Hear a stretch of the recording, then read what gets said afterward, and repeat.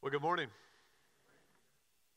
Turn to 1 Corinthians chapter number 9, 1 Corinthians 9. I want to say a word real quick before we get there. I want you to know I'm a what you see is what you get kind of guy. And I had some people questioning me after my Friday email like, oh, well, we must have a whole lot of division in the church or whatever. No, I said right in the email, I was sitting at breakfast thinking about 9/11 and where our country is today, and the what we see is the attack from outside the country unified us. What's going on inside a country is dividing us. And I thought to myself, that's exactly the way it is in the church. Spiritually speaking, it's literally an earthly picture of a spiritual reality. And so that's all I was saying on Friday. There's nothing else, no other kind of agenda. So just wanted to clarify that because I think a lot of people had a question about that. I promise you, Jared Edgecombe is a simpleton. What you see is what you get, okay? So 1 Corinthians chapter 9, verses 15 to 18. We're right in the middle of a section I've been telling you from 8 to 10. He's talking about idolatry. And in chapter number 8, Paul basically tells them, look, you need to be willing to give up your Christian liberty for the sake of another believer so that you do not cause their conscience to be defiled and them stumble. That's loving your neighbor. Chapter number 9, Paul is illustrating that principle in his own life. And what Paul is doing, he's modeling this.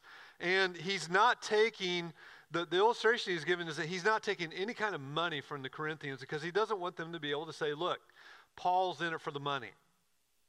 And so he is showing them that what inflames his soul, to be honest with you, my heart is so full between just thinking about the gospel of Jesus Christ this week, hearing the testimony, listening to the songs, my heart is just full of the gospel of Jesus Christ. And what filled his heart and inflamed his soul was that nothing, not even a paycheck, gets in the way of the gospel of Jesus Christ.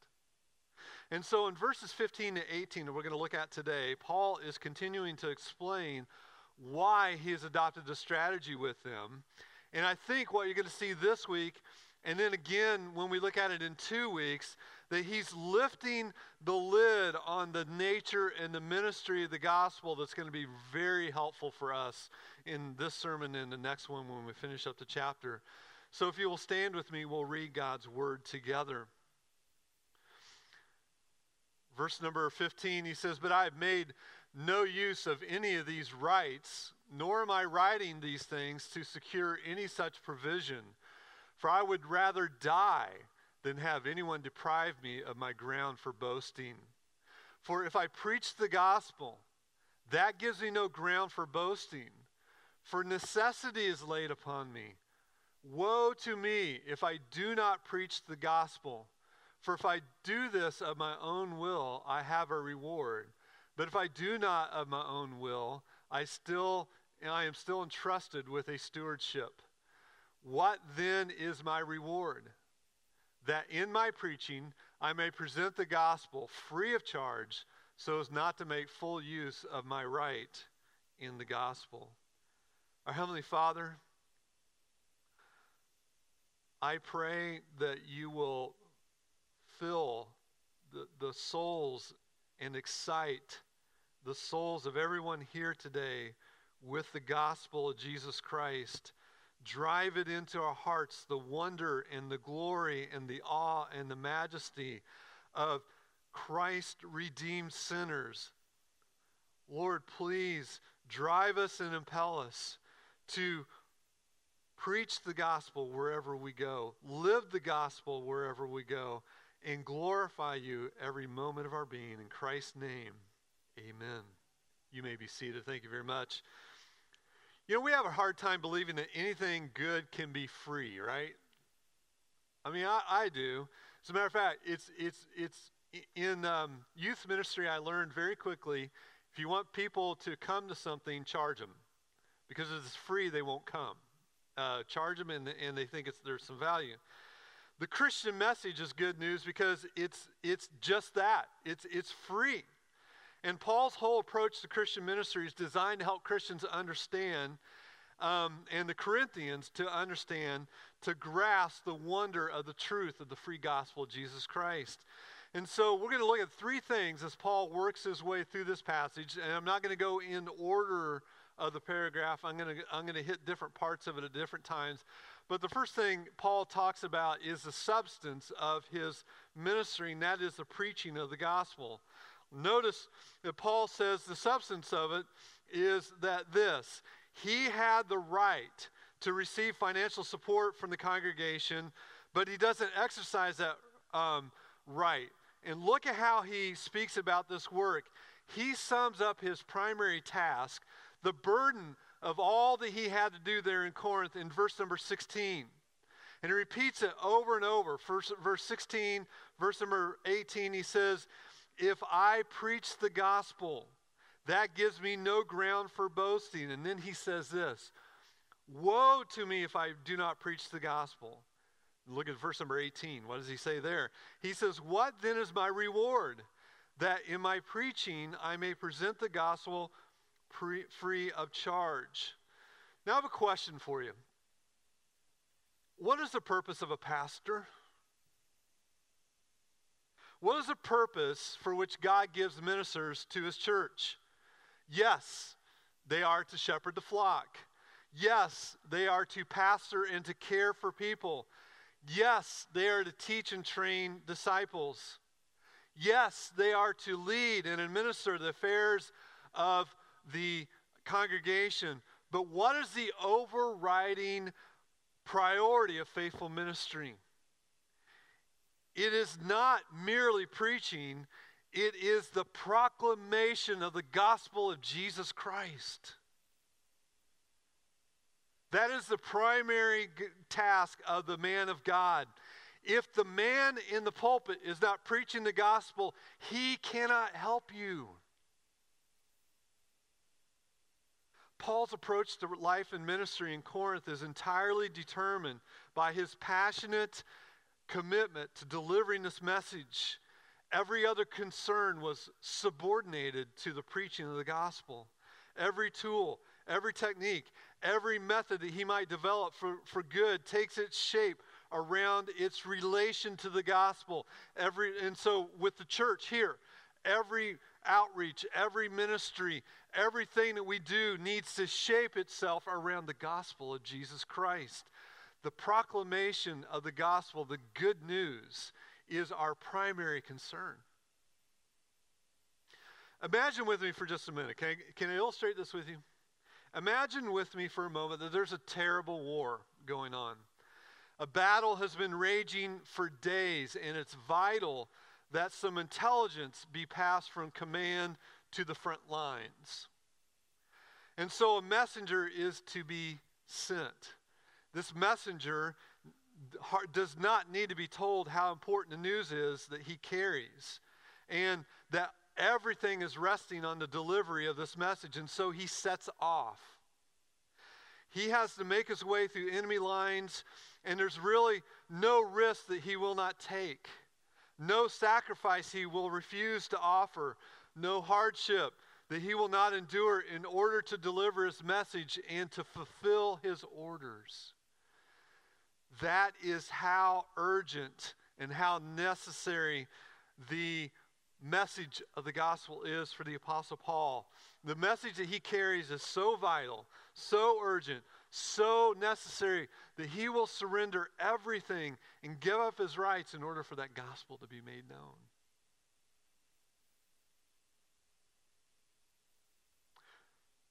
I think one reason that I and maybe you struggle too to share the gospel has much to do with the fact that I, and sometimes you, lose sight of really how compelling and glorious and urgent and necessary and pressing the message actually is. That the message of the gospel no longer constrains us and compels us and wells up within us a gospel or an excitement that we can barely contain. The wonder of it's great. The glory of it is so precious to us that we simply have to tell. Let me ask, has the gospel become passé? Has the good news become old news? Has it become like silver that's been left on the shelf and unpolished?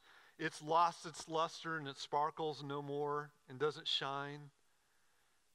No wonder we don't share it, because we walk right past it dull and unnoticed as it stays on the shelf. Think about it. Think about this fact. While we were lost and helpless, condemned before God in our sins, He acted for us.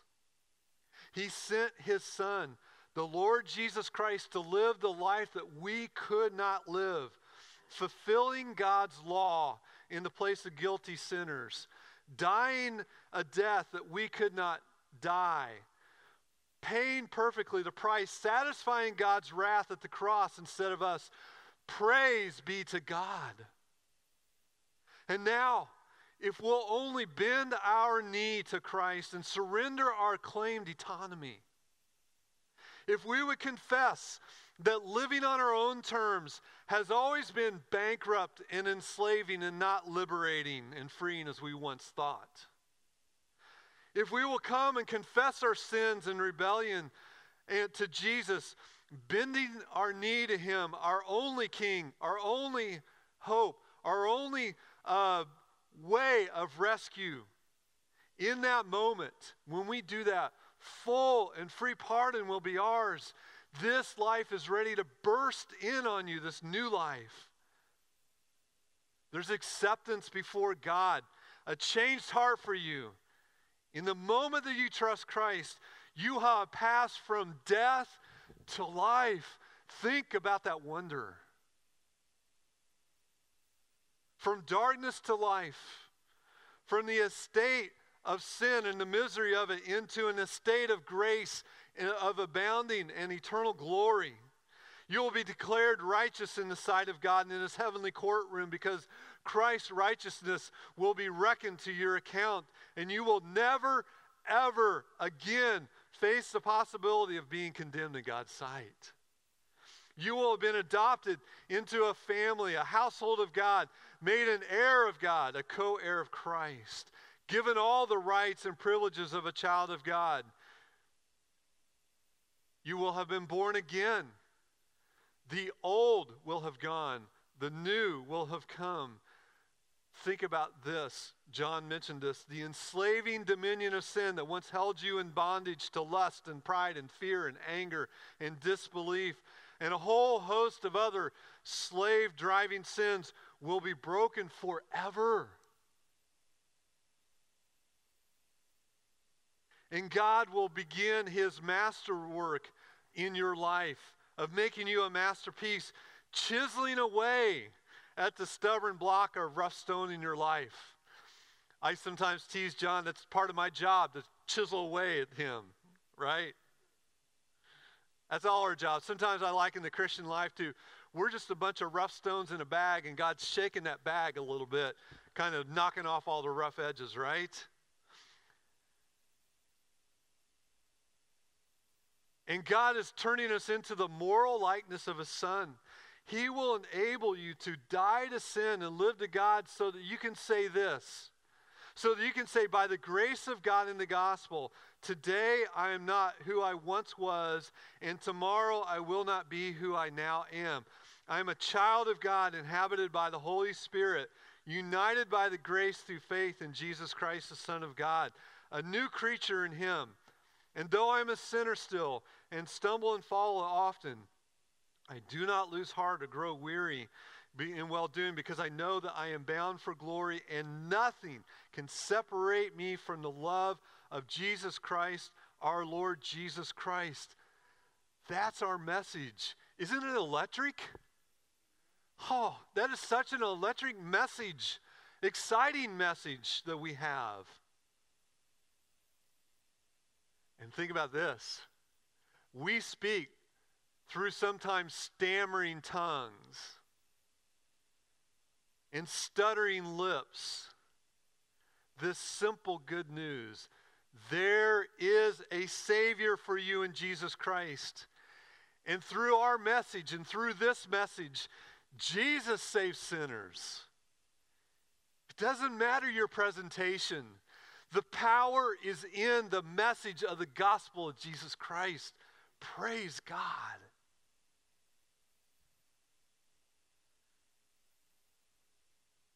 The deaf hear, the blind see, the dead are made alive. And when you see the beauty and the wonder and the power of the gospel, how could you leave that sitting on a shelf forgotten? Don't you want to display it for the whole world? Don't you want to say, look, see my Jesus, my Savior, look at what he can do. Don't you want him?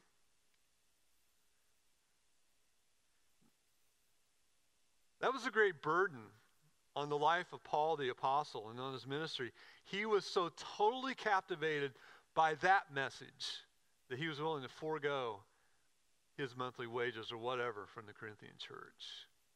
You see, that's how the gospel constrains us to hold at bay our liberties so that we can love one another. But I want to show you not only the substance of his ministry, I want to show you the necessity of his ministry in verses 16 and 17. Look at what he says. Verses 16 and 17 with me. He says, necessity is laid upon me. Woe to me if I do not preach the gospel. For if I do this of my own will, I have a reward. But if not of my own will, I am still entrusted with the stewardship. I want you to latch on to that last word. That word is stewardship. Paul is a slave. It's a favorite metaphor of his for the nature of Christian ministry. He's already used it in 1 Corinthians 4 and 1, verse number 1, where he says, this is how one should regard us as servants of Christ. Remember, I told you a couple weeks ago, that word always is slave. We're slaves of Christ and stewards of the mysteries of God. Remember that a steward is a slave serving in a great house. And a steward is a slave specifically tasked with the management of the affairs of the house and the business affairs of the estate. That's what it is. And so we are stewards. We are slaves tasked with the gospel of Jesus Christ and managing that gospel. Paul's saying that's what he is. He's a steward. He's under orders. He's not free. He's a slave, and Jesus is his master. Now, there's a little bit in here where he says, because Jesus Christ laid his commission on his life, he can do nothing else. He's literally not free to do anything else. Look at what he says.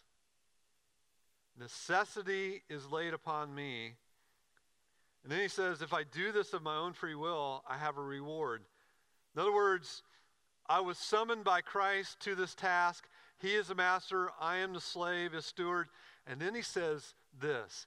He says, woe to me if I do not preach the gospel.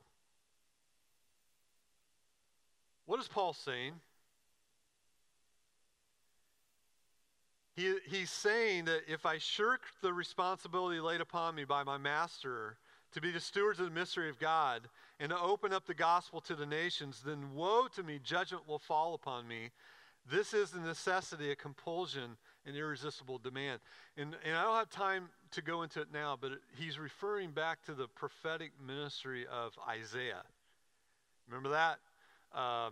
Woe to me if I don't preach this message. And the message that Isaiah was preaching actually was woe.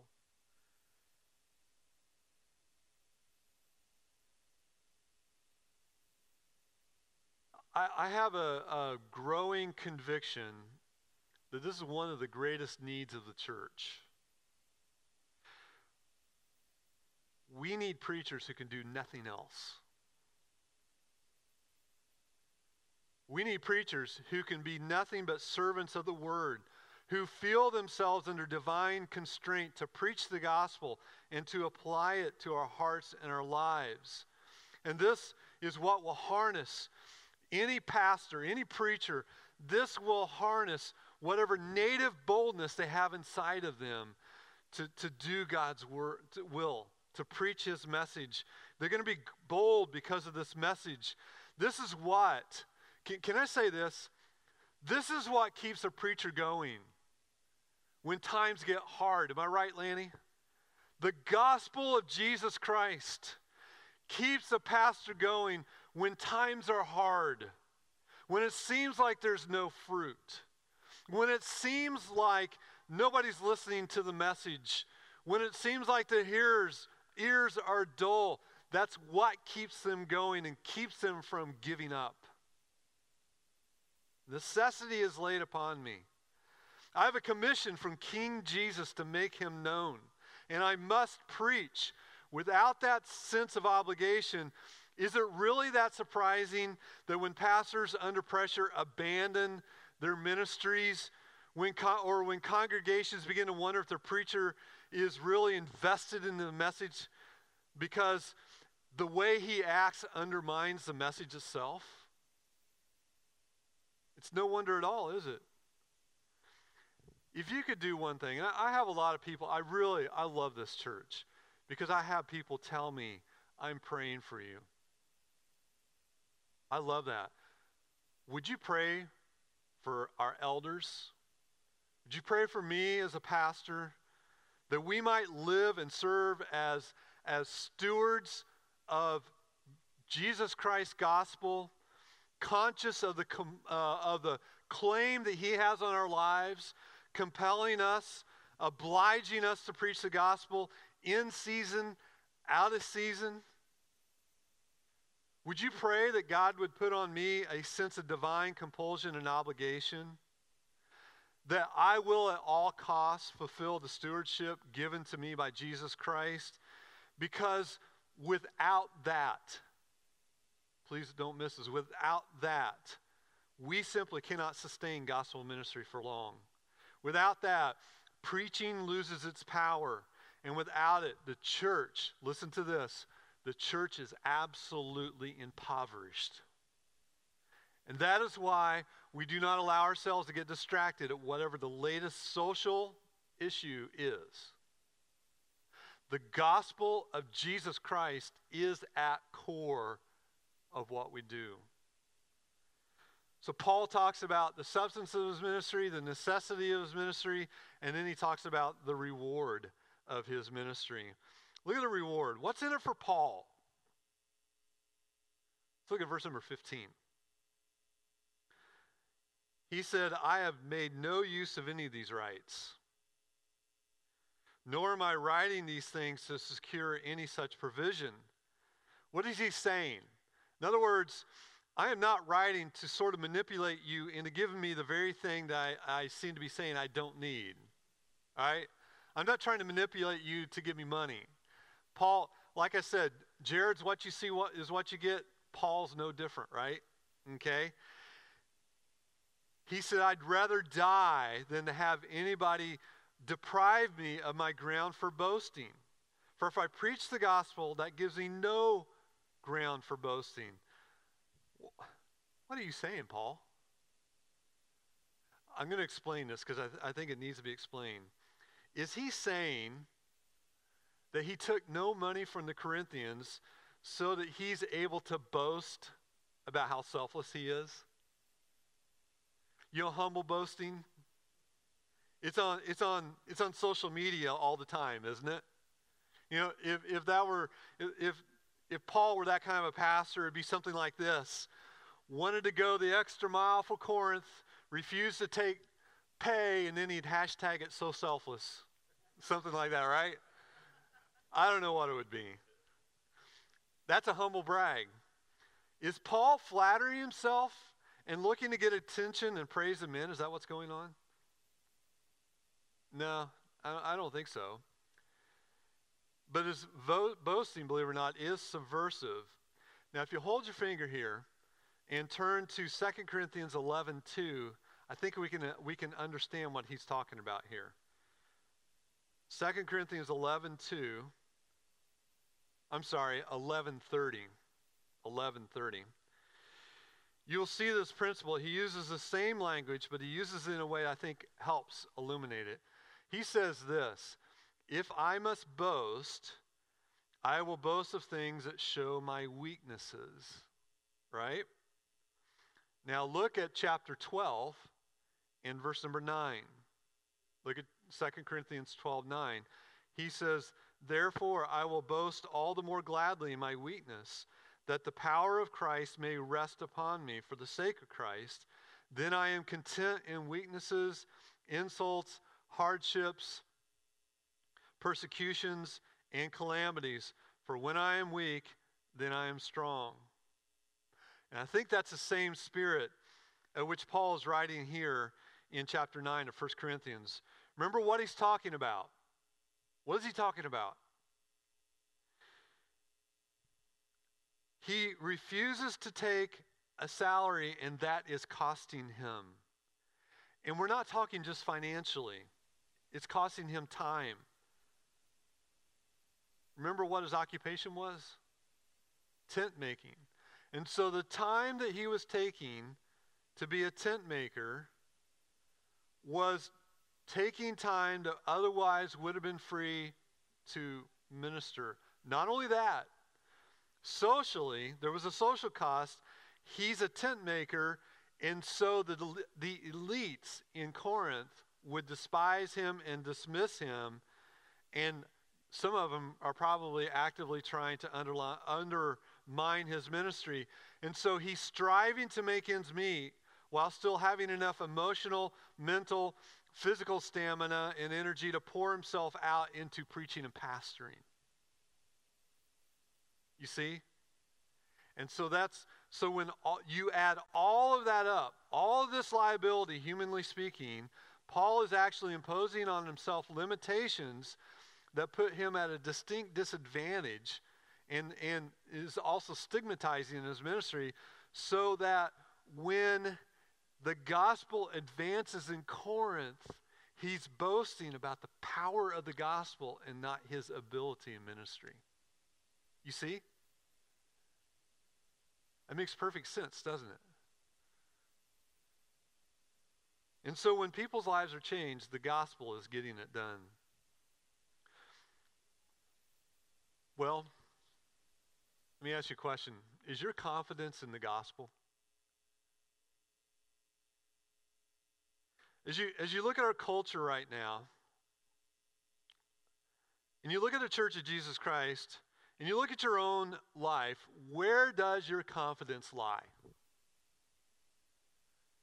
I have addressed in emails to the church from time to time a little bit about the social unrest. And we've actually put out a video or two about some of the stuff going on. And one of the things that I've made sure that we do is point back to the gospel of Jesus Christ. Well, I get feedback, and one of the emails I got, the person basically told me, aren't you a little naive to focus on the gospel and not spend time working on these social issues? Because these are big issues. And I've been thinking about this, and are the social issues in our nation, are they important? The answer is they are. But if you could volumize importance, let me see if we can stick a volume on it. You ready? Eternity is the Atlantic Ocean, and the issues surrounding our nation are bird bath in importance. Seriously, I'm not trying to belittle them. Do you think with me, people? Our world is careening headlong into the day of the Lord. That is the most important issue. And what many Christians have done is they're standing on a beach staring at the bird bath, social media or otherwise, telling people, no, you should be on that side of the bird bath. No, you should think this way about this bird bath, about this part of the bird bath. Meanwhile, the whole world is focused on the bird bath, and if they would turn around, they would see a tsunami of God's judgment of eternal damnation headed straight for them if they do not repent and receive the gospel of Jesus Christ. That's how important it is. When people stand before the Lord, whether they're believers or unbelievers, the social unrest in our nation is not going to matter one whit. It's not going to matter about social justice, racism, any of this other stuff that people are concerned about right now in our nation. It's not going to matter.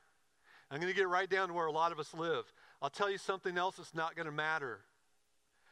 Whether Joe Biden or Donald Trump wins the 2020 election does not matter on the day of judgment. You won't even think about this election when you get there on the day of judgment. And so my plea to us is this: is your confidence in the gospel of Jesus Christ? For I am not ashamed of the gospel, for it is the power of God for salvation to everyone who believes, to the Jew first and also to the Greek. We have this message. Jesus Christ saves. I tried with stammering tongue to describe the beauty and the wonder and the awe of it. And this is what we should concern ourselves with. Tell our neighbors about the gospel. And it doesn't matter if they have a red or a blue sign in their front yard. Seriously, it doesn't matter, folks. You know what? I need to just quit because I'm going to just start repeating myself. The gospel is so important. Are you living every day of your life in light that eternity, if you're a believer, is a day on the beach? And eternity, if you're an unbeliever, is a tsunami that will swallow you forever and ever and ever. That's literally the issues that we're dealing with when it comes to the gospel of Jesus Christ. And so I would call us all, put our trust in the gospel of Jesus Christ. Lord, we thank you for the gospel. My heart was full today, and yet unsettled, knowing there's no way that I can come close to expressing the importance of eternity. Lord, give us a renewed spirit. Forgive us for allowing the gospel to become passé in our life.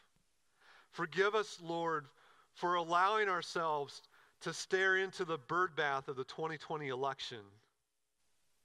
Forgive us for focusing all of our time on the social unrest, being animated by politics and being animated by social issues when, Lord, your day of judgment is coming.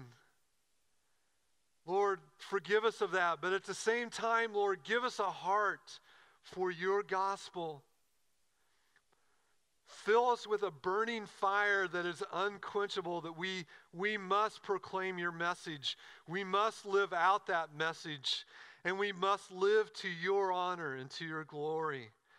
In Christ's name, amen.